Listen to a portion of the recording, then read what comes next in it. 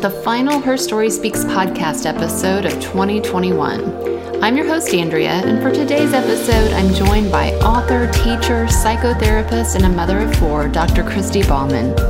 Christy is a woman who is committed to helping women come into their true voice, and her work focuses on the female body, sexuality, and theology. In this episode, we talk about our collective stories as women as we partner with God as creators, carrying both hope and loss in our bodies. Christy shares her own story of carrying both life and death, hope and loss in her own womb. And we talk about the importance of women coming together in sisterhood to share our stories. We also talk about manger theology and the real, unwhitewashed story of Mary, what her body actually went through when she birthed the Savior of the world. Whether your story includes losing a child, infertility, miscarriage, healthy pregnancies, or choosing not to bear children at all, I promise you this episode is for you. As Christy says, the story of the uterus is so much bigger than bearing children or not. As women, we birth thoughts, we birth love, we birth organizations, we birth revolutions, and we birth movements. Listen in as Christy shares her story. Christy, welcome to the Her Story Speaks podcast. Thank you. I'm so glad to be here. Well, as we were just chatting, this was not on either of our radars last week to record this conversation, but you so graciously answered my message about just discovering your book and your story and it just being so impactful as we are approaching Christmas and thinking about Mary. And you said yes to me and to coming on. So I'm just really grateful to be able to talk to you today. And I know my audience is just going to just really be able to have such a rich conversation to listen to. So thank you. Yeah, of course. I feel like when you reached out, I thought Advent is such a really pregnant time for women. Like it is just so full and it's ready to burst over. And so I think I don't want to miss the window. And it just felt really right when you were saying that. And I just finished a piece about Advent that's coming out this week. And I was so taken when you asked, and I was like, I have to do this. I have to do this because women right now are being invited to speak. And even just, seeing your podcast name, I was like, yes, this is my work. This is what I'm committed to is women coming and speaking. And that I would even say right now in our church here, my pastor observes Advent as a time when men are not allowed to teach because Zechariah was muted for not believing that John the Baptist was coming when Elizabeth was pregnant. And so he believes that this is the season where women are only supposed to be teaching us to understand Advent. And we've practiced that for a couple of years now in our church. And so it's made such a rich time for women to get together and talk about whether it's years of reproduction or infertility or loss and all the things that invite us into understanding the gospel and understanding waiting and longing in Advent. So I love speaking during Advent for many reasons. I have chills just in all that you just said. I mean, just knowing, as I mentioned from my own story of coming from the Bible Belt where women could not preach or teach in church. And a lot of my own faith deconstruction started with that. But just the fact that your pastor does that is so, so huge. And that it gives me such hope for where some churches are and where women do have a big place in the story.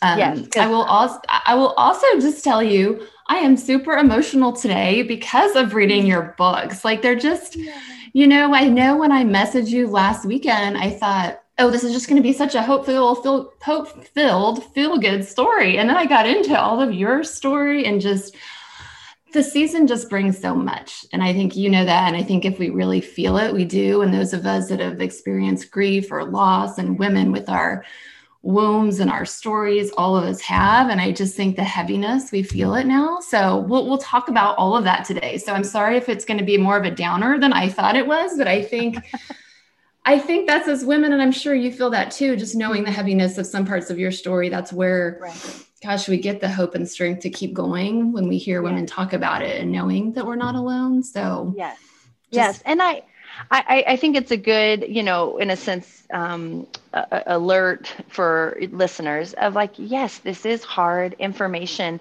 I would also say that it's really helpful, I think, particularly to the female body, the end of the year, as we grow, towards winter solstice and the shortest day, and darkness seems to grow. And we are invited to light more candles and light our Christmas trees and light up our houses, because the end of the year is being birthed into its death in a sense. And so as things grow darker, we have to light up something, light a candle. And 10 years ago, when I lost my son, Brave, at stillbirth, we didn't realize when we lit a lantern on his birth, December 9th and December 8th, but we light candles then. And we came together as a community and we lit lanterns for the darkest day for me, the darkest day for our church, in a sense, in our community. And to me, that practice, 10 years of it, has made me realize, like, when we come into Advent, we're going into a season of darkness, and we are desperate for the light of each other to remind us that we're going to make it to the end. Okay. And we're going to birth a new year. You're not helping my teariness. And this is not starting like any of my podcasts do, because I have you like start with your story and tell them, and I'm like just dove right in. But yeah, I think what you just said really hit me, because and part of my heaviness this time of year is my dad passed like shortly after Christmas 2 years ago. And just remembering, though, last year was the first year, we honored his passing, and it'll be 2 years this January. And it's like, we did light a lantern and let them go. And at that time, it didn't really dawn on me till you just said that. It's a dark time, but we're birthing light and birthing something new. So that's really powerful. Thank you for that. Yeah, of course. And I do think, as much as the grief is there, being silent about it and letting it just stay in our bodies and not giving voice to it and not letting it come out of us is actually a deeper loneliness than we were meant to bear. Gosh, yeah. And I believe that truly, like, whether we're talking about manger theology or womb theology, which are the things I research and study and have talked about mostly in my research, it's that the female body feels so much, and her best self is when she is able to speak, when she is able to bring forth what's happening inside of her. And I believe that's the knowing of God. I believe that's the study of God through our womb, through the life cycle. And I mean, I run away with this stuff, so like I can get ahead of myself, but I would just say there's something that, as you have grieved even your father's death, like it matters to light a candle. It matters to light up hope and remember that this is not the end, that after the death cycle, life comes again. And isn't that the hope of all of us as believers? Yes. But we have to walk through the death. And a lot of us want to shy away from it. And we want to be all resurrection and no crucifixion. And it's not part of it. Or we want to be all baby Jesus being born, but we don't want to talk about the breaking of Mary's body and the bleeding of it and the traversing big and tired and swollen. And the fear that maybe I won't have a live baby at the end of this. We don't want to talk about that as believers because I think we're fragile. And I think our faith is fragile, quite frankly. And I really believe God is inviting us into a deeper understanding of his love. I have to stop you now because I want to like ask you so much about what you just said, but I have to backtrack and let you have a formal tell us who you are. Because my listeners are like, who is this person? Maybe they're not. Maybe they know of you. And your book is called Theology of the Womb, Knowing God Through the Body of a Woman. And it released in 2019. You have another book called A Brave Lament for those who know death. And that's when I was finishing this morning that, had part of the reason for my weepiness. Yes. You are such a vulnerable, brave writer. So thank you. Thank you for that. So tell us, Christy, where you are today, what your day-to-day life looks like, what you do. I know that, but just kind of a brief overview for my listeners before we dive in a little deeper to what we just foreshadowed or really what we're going to talk about. For sure. So I am therapist by trade. I see women, and my husband and I see couples for marriage intensives. So we work through, basically, again, this life cycle. So wherever a marriage is, we usually see marriages that are in pretty bad shape, needing care or needing to bury something to regrow something anew. I also work with women around sexual health and trauma. And so most of my research is in Christian women's sexual health because we are so far behind in that work. And in that process, I have had children and also lost children and miscarried. And that story brought me into a deeper understanding of sexuality and a deeper requirement from the female body to actually be honest about what God was doing when we were created as sexual beings.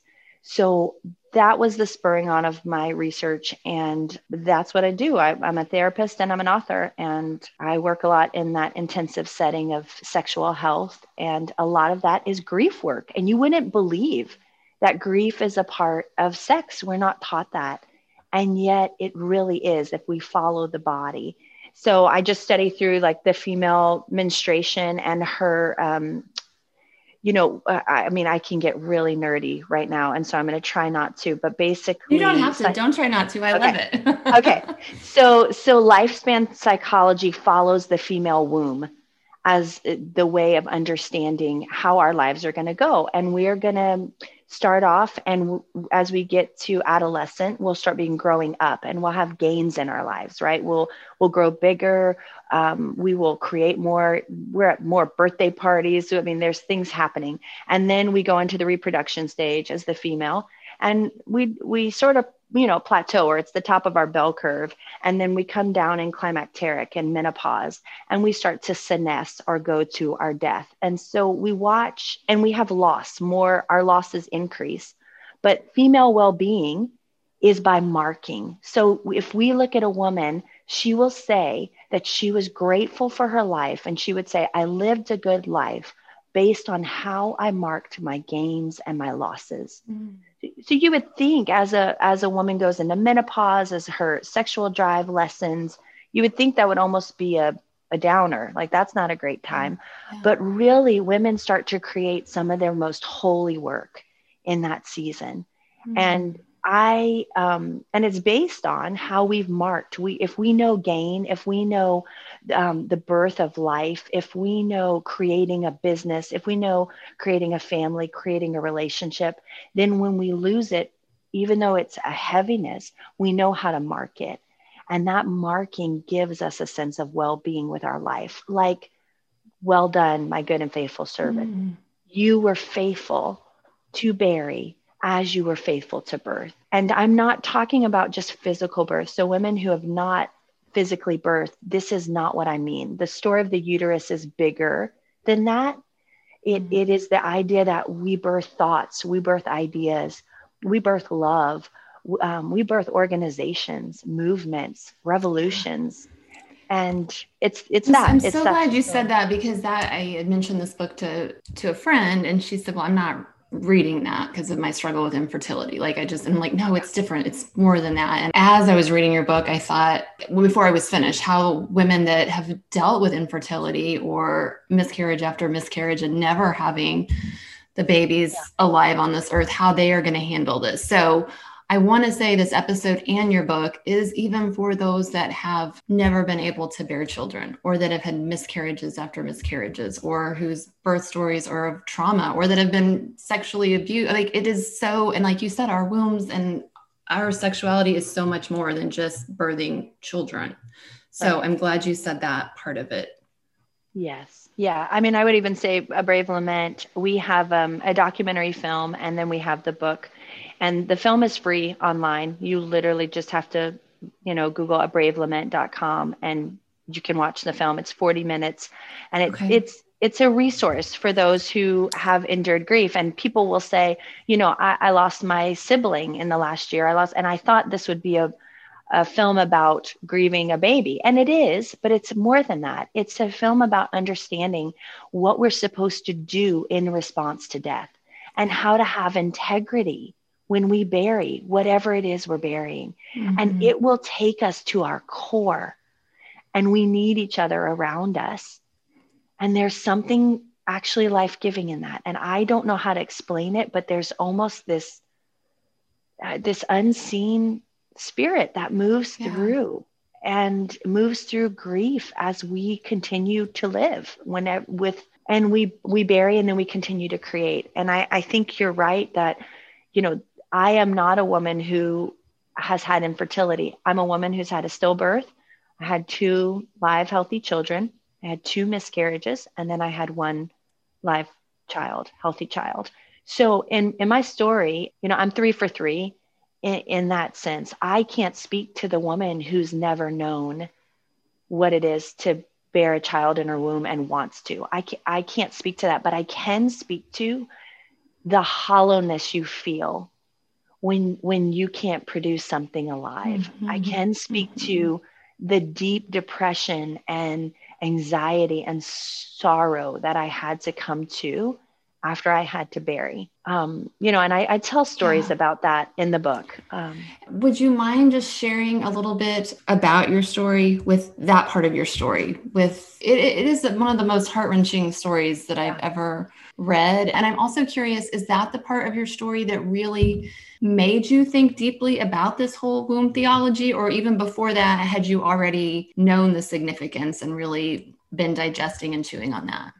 Right. So I think prior to having kids or even getting married, I didn't get married till later, a little bit later in life. And it was because I am a pretty sporadic, fiery woman. I really didn't think I needed to get married. I just wanted to travel the world and speak and write. And so, the church was not a great place for me. It wasn't the safest of places because I was female and because I had a vagina. And so that was tough for a lot of people. And I, was stuck in that cocoon of believing that would hold me back. And I had to work through that. But in marriage, I would say the first thing was working through my bleeding. And I was always so ashamed of menstruation. I was like, what? This is the curse. And I really wanted to know if God hated me. I was like, why have you done this? Like, I have these breasts that men objectify. I have this vagina that I know of, sexual harm. And I know people I work with clients who have been raped. I've worked with just harm. Yeah. So why the setup for the female is really, patriarchy stress disorder, which is the patriarchal lens sets you up to have stress if you're not living up to a misogynistic or a patriarchal view. So objectification just really wrecks a woman. I mean, we have research out in New Zealand where it will say that women will die 7 to 10 years earlier if they live in an objectifying society, because our immune systems are so suppressed as we're trying to live into an image or the viewpoint. And so I literally saw this as a epidemic of trying to take women out. And I needed something to reclaim beauty and the beauty of the female body and the beauty of why God created the female in God's image as female. And especially in the church. I mean, and that's where I've seen that. That's when my eyes really became open to it. And, so much of the post that I wrote was like, the church with cover your breasts. But yet here we have Mary that's what gave Jesus life. And then the bleeding, like you have a whole chapter in your book talking about the bleeding that really spoke to me, because why is that still an embarrassing topic? So that's such a profound chapter. Should we, okay, there's so many places I can go to with you. I know. I'm like, do we jump into the bleeding? Do we talk about your story with Brave, your first son? Where do you want to go with that? I'll let you share a little bit with that. Sure. So I think what I would say about the bleeding, again, it does feel like a whole nother story. I'm, in this moment, in this season, we're in Advent. And so I stick with the Advent story in a sense, because there's so much through manger theology that we could talk about. But what I'll caveat with the bleeding is actually the running over of the gods. Like that's what we look historically and actually can see. And the red tent is a place for sisterhood. And this ties into the Advent season. But women were not meant to engage their bodies alone, meaning they were supposed to grow up in a place where bleeding was normal, where on the weeks they were bleeding, they were all congregated together and their grandmothers were there and their aunties were there and their mothers were there and their siblings were there. And they were telling stories. Females were telling stories. So I think we've been so alone in our bleeding. And to me, Mm-hmm. that's the biggest part of the curse. And I really encourage women, you know, I think nowadays, like my first and second days of bleeding, I will stay up till 2 a.m. creating because it's Mm-hmm. my loudest, most unadulterated, in a sense, voice. I get really honest when I get to my period week. And I am so grateful for her now. Like she speaks and I'm like, thank God she's here. Like I almost miss her the other 3 weeks of the month because That it's like is, wow. my, I got a long way to go before I can no, meet you there, but and that's okay. That's okay. uh, I just think that I don't withhold as much in my conversations with my spouse. I don't withhold as much in my conversations with my kids. right, I'm right. a much That's more true. unapologetic, honest woman. That's true. And I'm okay with that. Mm-hmm. I'm not only okay with that, I am so thankful that God almost put that booster in me Mm-hmm.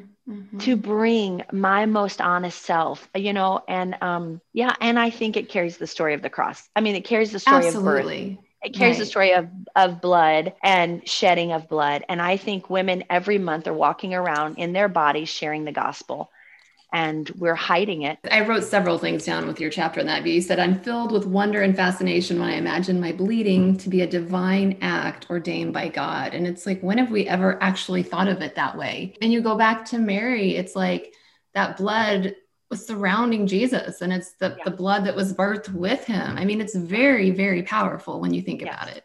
Yes. And I mean, this actually sounds like the strangest thing. I've never said this on a podcast, but we actually did like the blood cord banks for my kids, like where you Mm-hmm. save that to do stem cell research, or if there's some illness they have, we can use their Yes, blood yes. cord. There's something about that blood that's so precious. And then isn't it interesting that when we talk about Jesus and we talk about the blood of Jesus being shed, like, Mm-hmm. why aren't we more curious about the blood that is shed even at the manger? Like Yeah. I think about when I did that blood cord, they're coming and they're gathering all of that right at the pregnancy, and they have to know the time, and they ship it up and then they take it, and it's time sensitive. And I'm just thinking, like, we talk about that metaphorically with the cross and the blood and Christ's blood being so Right. powerful, but I'm just like, wow, the manger scene is also that story. Like, who was Yes. gathering the blood on the cloths of Jesus? Yeah. And I mean, The is manger that not, scene was probably bloodier, really. I oh, mean, so much more than we want to talk about, right? Uh-huh. Like, Uh-huh. we sterilize it so much. And I think we miss out on so much because of the sterilization. And Yes. again, that's where my beckoning to women: don't sterilize your story, don't sterilize your body, because she is telling a story that we Yeah. are all meant to be in awe of. Yeah. So going back to your story, when you talk about, you had your first child, Brave, being born a stillbirth, and we're talking not like early on, like 41 weeks, and you knew when you were going in to deliver him, he was not going to be breathing. You had Right. notice of that. The story goes that I remember being late and waiting, and my doctor had been out of town. And so she was like, we'll induce you next week if you Mhm. want. This is your first. It's probably going to be late. And I mean, healthy pregnancy, there was no reason to ever even think this would happen. And so I remember my grandmother telling me it gets really still before the baby comes, because I had said to her on the phone, you know, he's not moving. And I wasn't in I wasn't in the wherewithal to know to kick count Yeah. and like all that stuff. And it was really still. And she said, it gets really still right before he comes. Yeah. And I remember being like, okay, I'm fine. And I even had a dance party with my sister and my cousin that night, like trying to get him to Yeah. just start the birthing process. And he was still alive at that point. And then I was sitting on the couch with my cousin. It was like 2 a.m. And I was like, oh, I'm so ready. We're going to induce in the morning. And I felt this like defibrillation of sorts. Mm-hmm. And I remember the moment, and I wouldn't have known it then, but I was like, oh gosh, he's excited or something to come. And I went to bed, and I woke up the next morning. My husband and I went in, and when they were listening for a heartbeat, they couldn't find one. And they brought another doctor in. So I didn't know until we were in the hospital that that there was no heartbeat. And I didn't even believe them at first until we Right. went into the ultrasound room. And that was an eerie, eerie silence in that room. And we went straight to, I called my pastor in the hospital room, and I was just weeping. And they were also expecting a child 2 weeks later. And it's so interesting. Our community had my friend, and I hadn't even known, she was actually delivering her child at 23 weeks, and she had lost her child, but I didn't even know. And it was happening in that moment. Our pastor knew. He was like, come to our house. We drove straight to the house, and they were just all there. And we just wept and fell into their arms. And we just prayed that he would live. I mean, we prayed that there would be a miracle. And there wasn't. Yeah. There wasn't. I'm so sorry. I mean, I know this isn't the past, but the grief doesn't go away. Right. It's different, but I'm so sorry. This is part of your story. How did this change? Because I know you're very honest in your one book, A Brave Lament, about you're so mad at God and you felt betrayed. And did you feel like your womb, your sexuality, the feminine side, did you feel like you had betrayed yourself? Talk about that part of it. And then I want to after you do, a parallel that a little bit to Mary, because you say in that very few women birth death, and you did. But I think Mary kind of did too. So that was a lot I just threw at you, but I'm just I love how you tie it in. Yeah, I love how you tie that in, because it's true. I remember it was a really dark season. It was already a dark season in Seattle. It was already the shortest days. It was darkness all the time, but there was something about that kind of darkness. And I birthed him. And I remember being in the hospital when he came out, and one of my best friends, she was my midwife and doula, and she was there in the hospital, and she was holding him, and the cord had been wrapped around so many times. And so I kept saying, I want to hold him. I remember praying, like, I'm going to coach him. In my birth plan, I was going to coach him through my body. Like, I remember hearing a story of a woman who like coached her child. You know, what the baby probably cannot hear me. Maybe, actually probably could. But I was like, that's what I'm going to do. And I remember telling Brave he could do it. And I remember, I was weeping. I'm on the birthing table, and I'm weeping, and I'm coaching him out of my body. And I know that he's dead.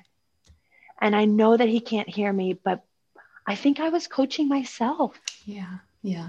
And, you do wonder if again, Mary's not going to know that she's going to be holding her child off of a cross in his broken body that she birthed. She doesn't know. But in that moment, I felt like God knew. And God knew the whole story. And God had to become mother in that moment, because only a mother God could coach me to birth my child who was not living, where that death was the end of the story.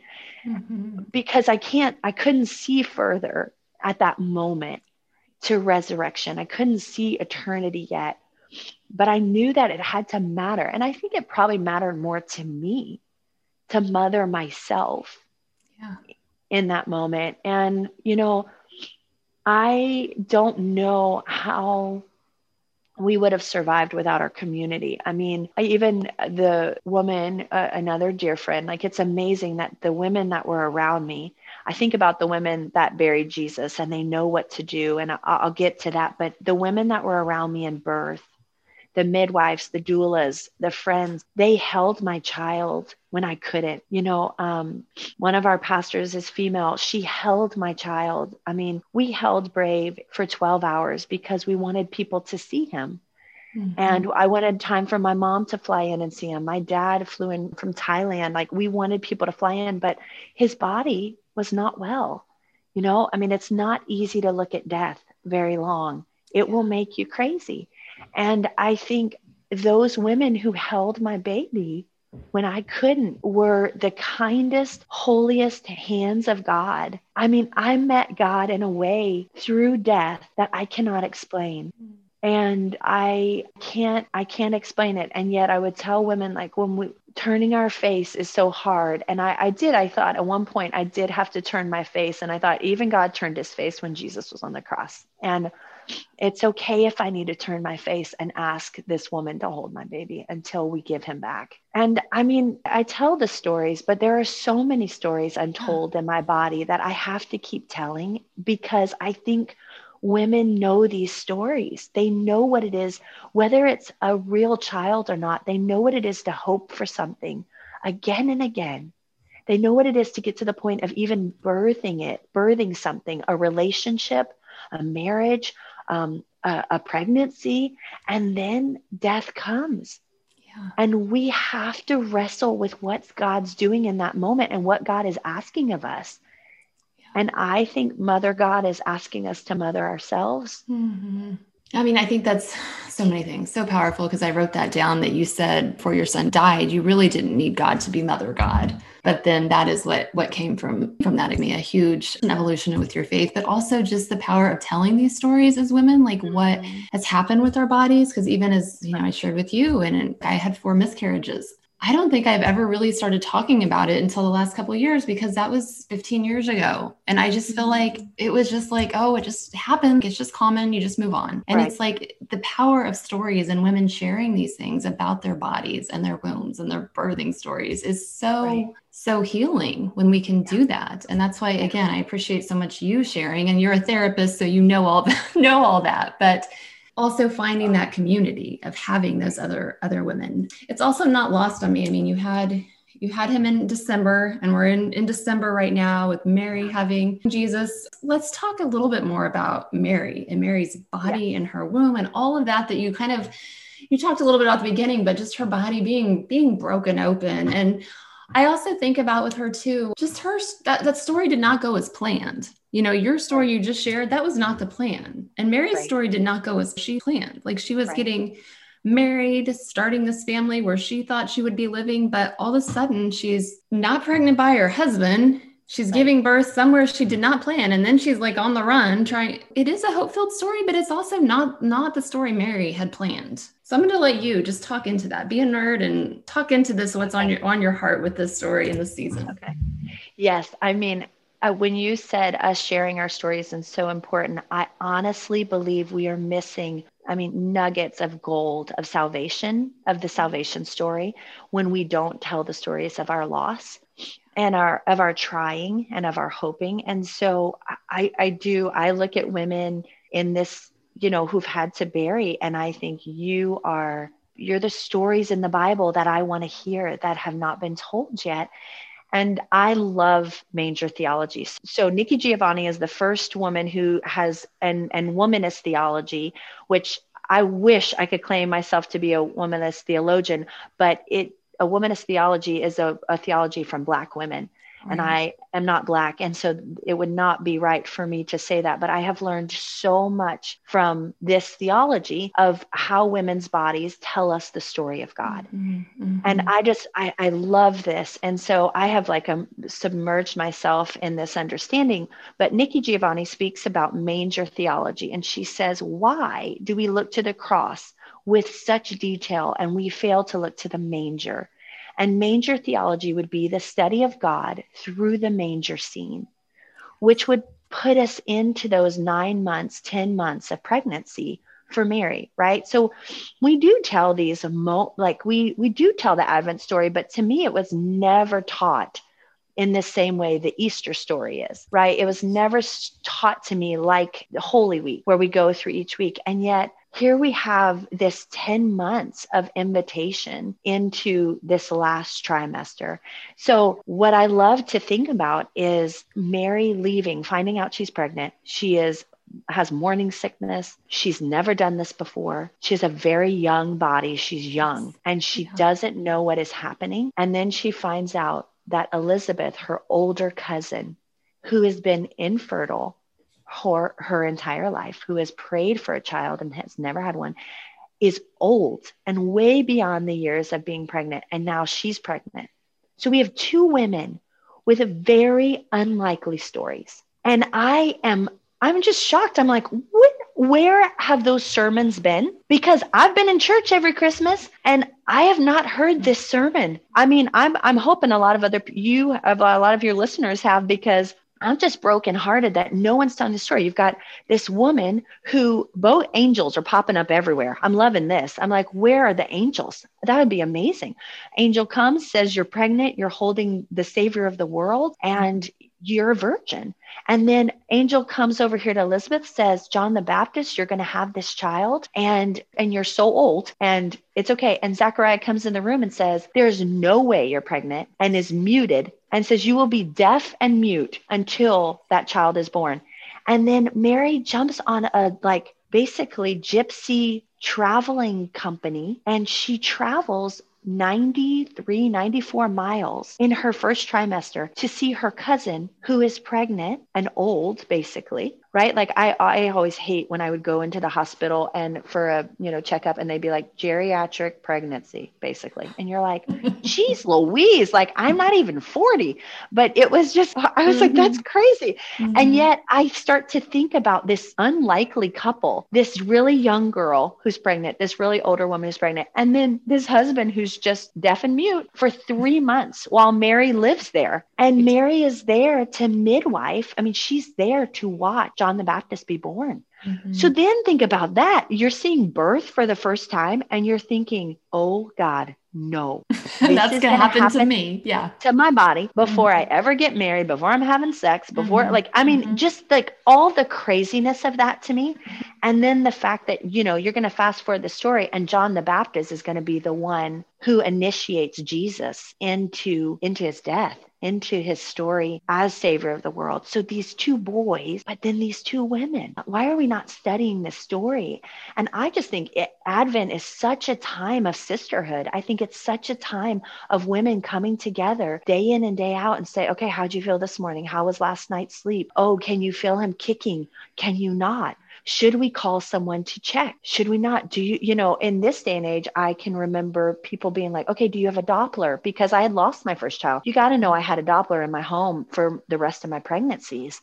Like you were just saying, women coming together. I've never until this year and actively seeking people, voices like yours, I've even heard that concept of the women, the ones speaking, the women coming together. This is some of the most powerful stuff of the Bible, if you ask me. And again, why we have not heard this. These are not the messages that we're hearing, not even just this month, but all throughout the year. Right. But especially this month. Okay. Yeah. Yes. Go on. I interrupted you, but I love hearing you speak on this. No. So we've got Mary. She sees Elizabeth's body being torn open. She's very young, 12, 13, 14. We don't know for sure. Right. And then her body, she's getting bigger. She's getting stretch marks. Who knows what she's going through. Right. Swollen, engorged. And again, I just think it's needed to be said. She's not a white woman.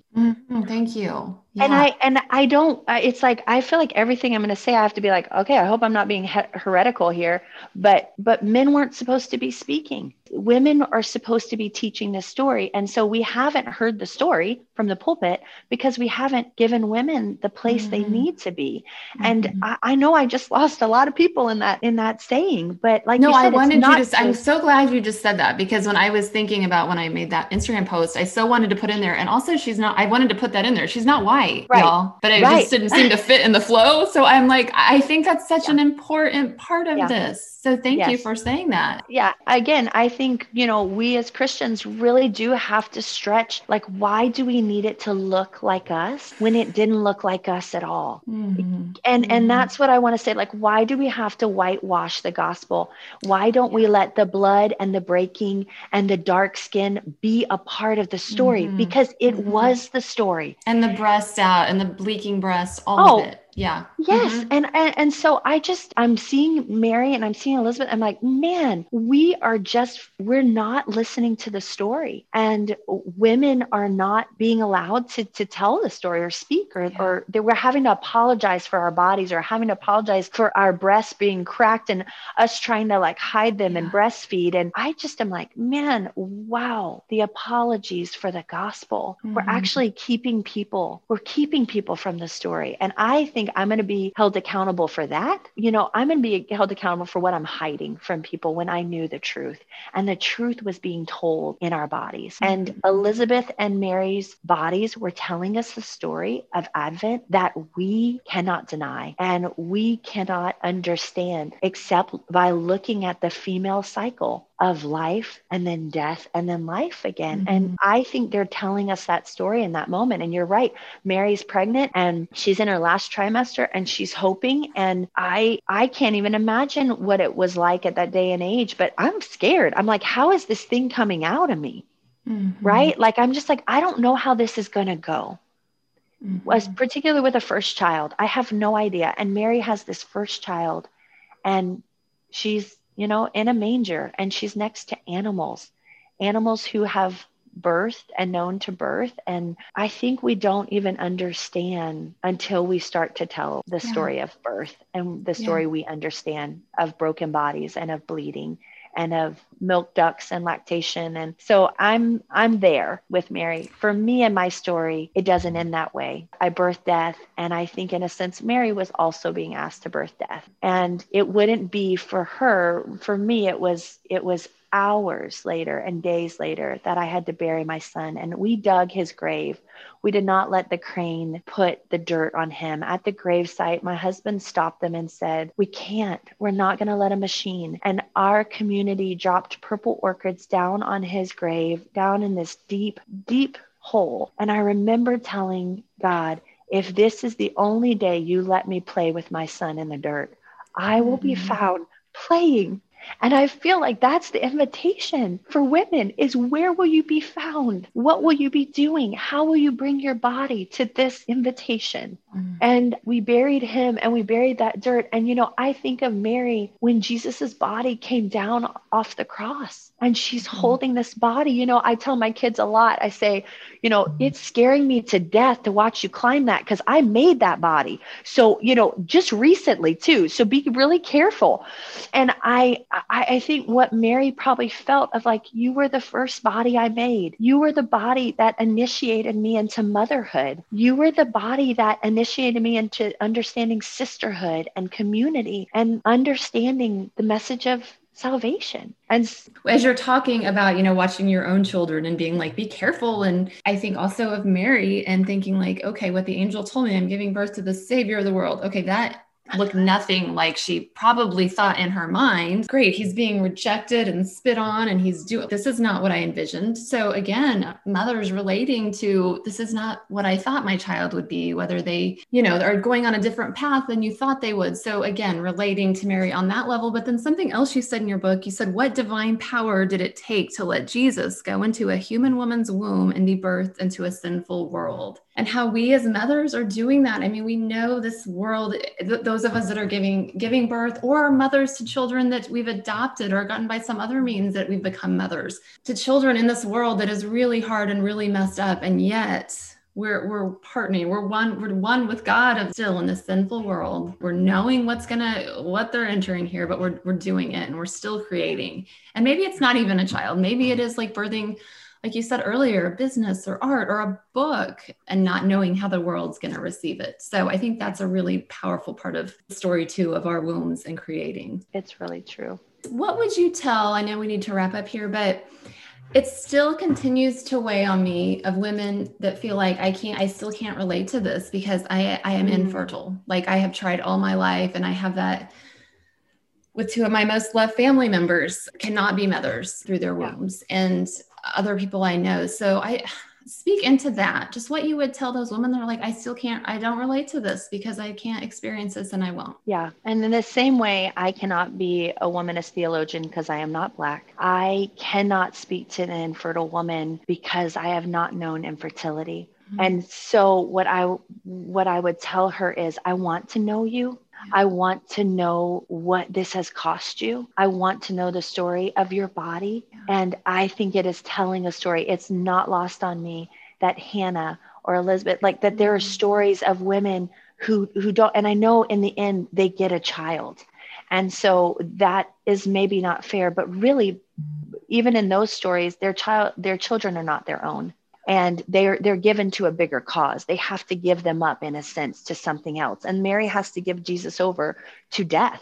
And so what I think is the infertile woman actually knows more about giving their child up to death than any of us mothers who have birthed a living child.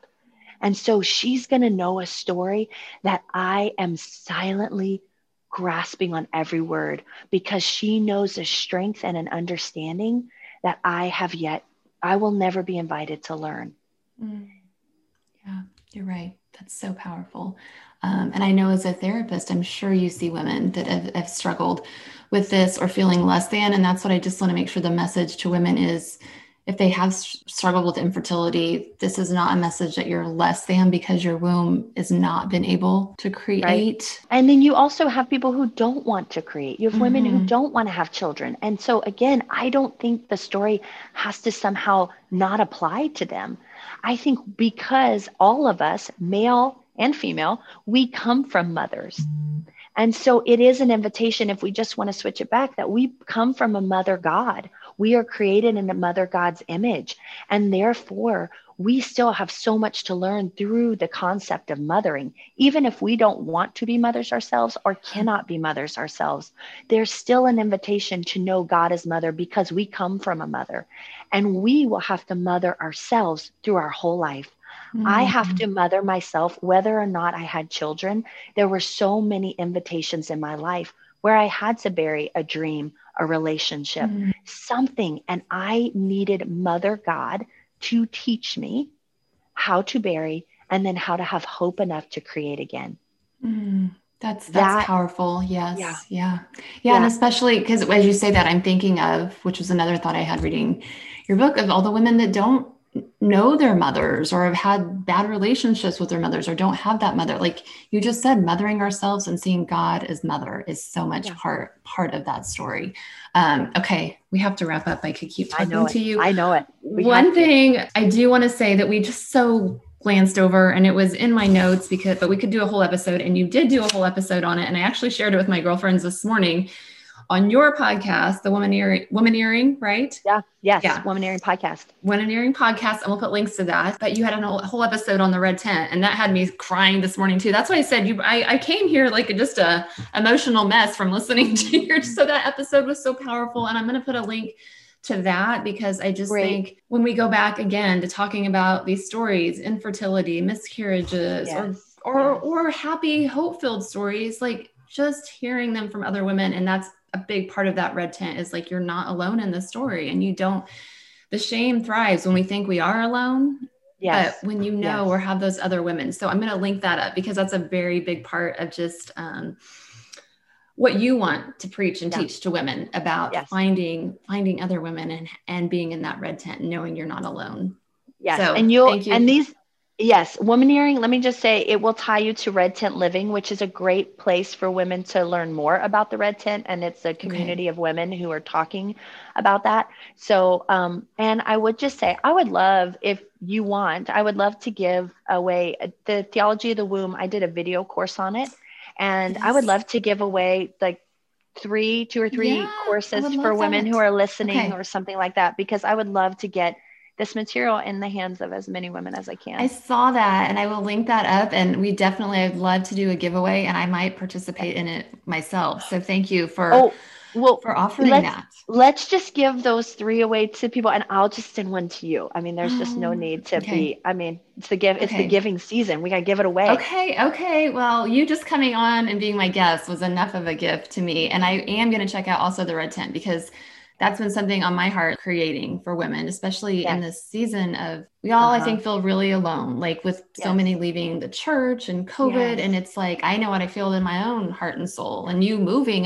you're going to be feeling that as well. So I'm really excited to check more of that out. So we're going to put links to all of these things. I'm also going to put a link to that Nikki Giovanni episode, because I listened to that when you talked about it in your book. I listened to that this week, and I love her. And so that's a powerful episode. So the show notes in this episode, we're going to have lots of links, everybody, and make sure to check those out, and tell us where else you can be found. And we'll still link everything up, but just so people know on social media, all of that, where you can be found. Yeah. So Instagram, you can follow me at Womaneering. That's where my work is. And or womaneering.com. And then it also double links to my christybauman.com. So either my name or Womaneering, which is like kind of the work or the research that I'm pulling out of women's health. And you have a website with all of your information on therapy practice.